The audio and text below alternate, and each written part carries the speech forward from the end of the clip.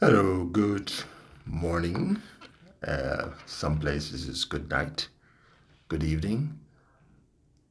It is with a sense of responsibility and humility that I'm going to do what I'm about to do.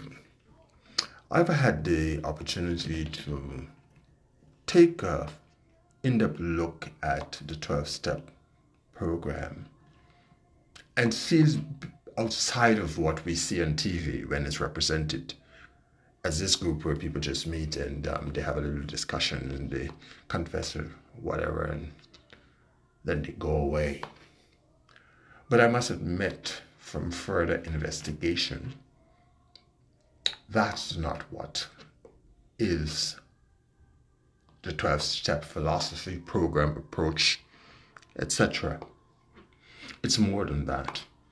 It is a philosophy that is built around 12 steps that when one undertake, one would have gone through a formalized and structured program of treatment.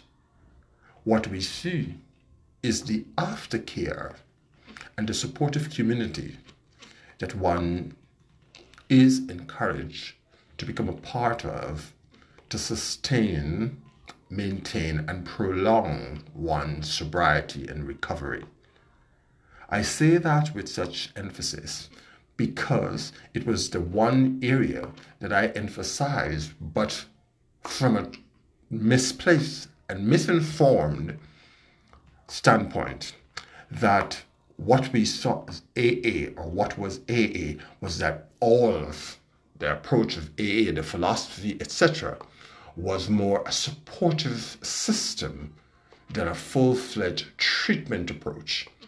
And I humbly would like to address that, withdraw my original stance, and now I will be more open-minded to, one, recommend AA as an alternative, but with the insistence that the 12-step philosophy of treatment or approach be utilized and used because it has legitimacy.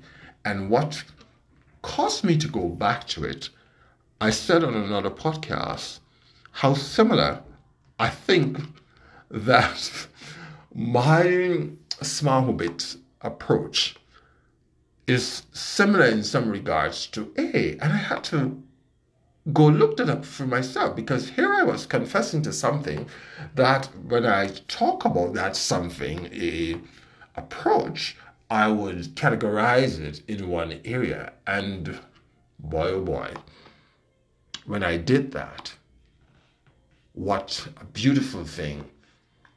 And lots of it.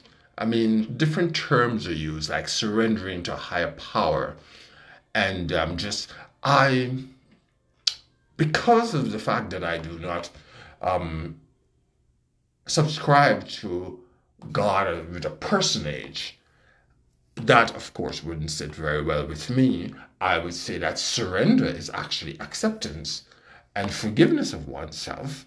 They subscribe to that as well, taking responsibility for actions and past indiscretion and things that you might have directly or indirectly done to others, making amends for that and taking responsibility. I do not necessarily subscribe to that you have to go talk to the person. That would be all well and good, but I hate these things that you have to do that is put forward by a way, a particular, what should I say, almost like a cultural thing. Because my caution there is that that can become a routine that is done. I think that's what I'm going for. It can become a routine that, okay, I just do that and I'm now saved and everything is fine. As against addressing what for me is always what is going to promote behaviors, addictive or not, which is what's the belief that is promoting the behavior. Because ultimately, we're thinking beings, and that's what motivates us to do a lot of things. What is it? What is the thinking that then causes us to behave a certain way? Because even at the level of the brain, where everything originates in terms of an action potential, and the cells, the neuron, firing, and then the rest of the body following suit. Taken just on a simple level like that, you get the essence of what behaviors are. And for a neurologist or a neuroscientist who studies and whose work is all about what's happening at the level of the neurons and transmission, neurotransmitter and neurotransmission, even at that level, we talk about behaviors. And yes, I'm saying we, I see myself as a behaviorist, okay? Not yet a neuroscientist. I can see that being more attractive than me becoming a psychologist per se, or psychiatrist.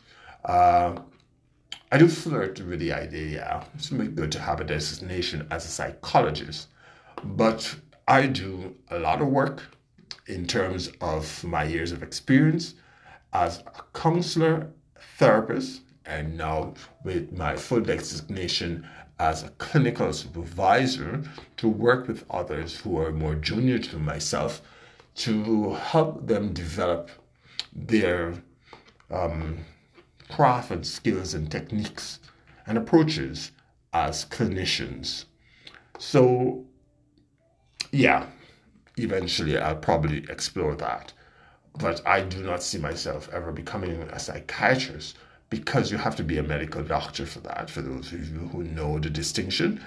And I'm not too keen on the whole studies to become a medical practitioner, just so that I can have that distinction as a psychiatrist, which gives me the opportunity to talk about meds. And I have my own thing about medication, and I have some biases there, so that's the reason why I've taken the stance that I don't want to have that power or that, yes, additional protected title in terms of psychiatrist, and so that I can talk about meds. One of my distinct advantages as against just an ordinary psychologist. And yes, hence, I do not have any discussion whatsoever about medications. I don't touch it. I don't want anything to do with it. Not because I'm against it in total. That is not entirely true. Because I've seen the benefits myself of eventually buying in to taking meds. And I can see the difference with regards to mood, especially.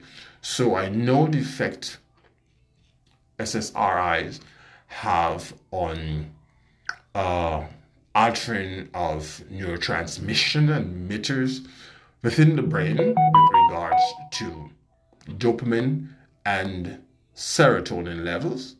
So that I would 100% endorse in terms of when needed to be prescribed.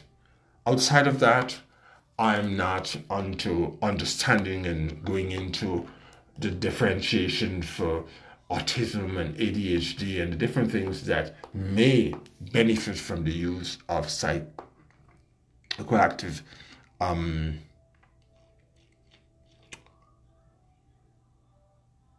medications and that kind of thing. No, I'm not there. That said, thanks for listening to this podcast.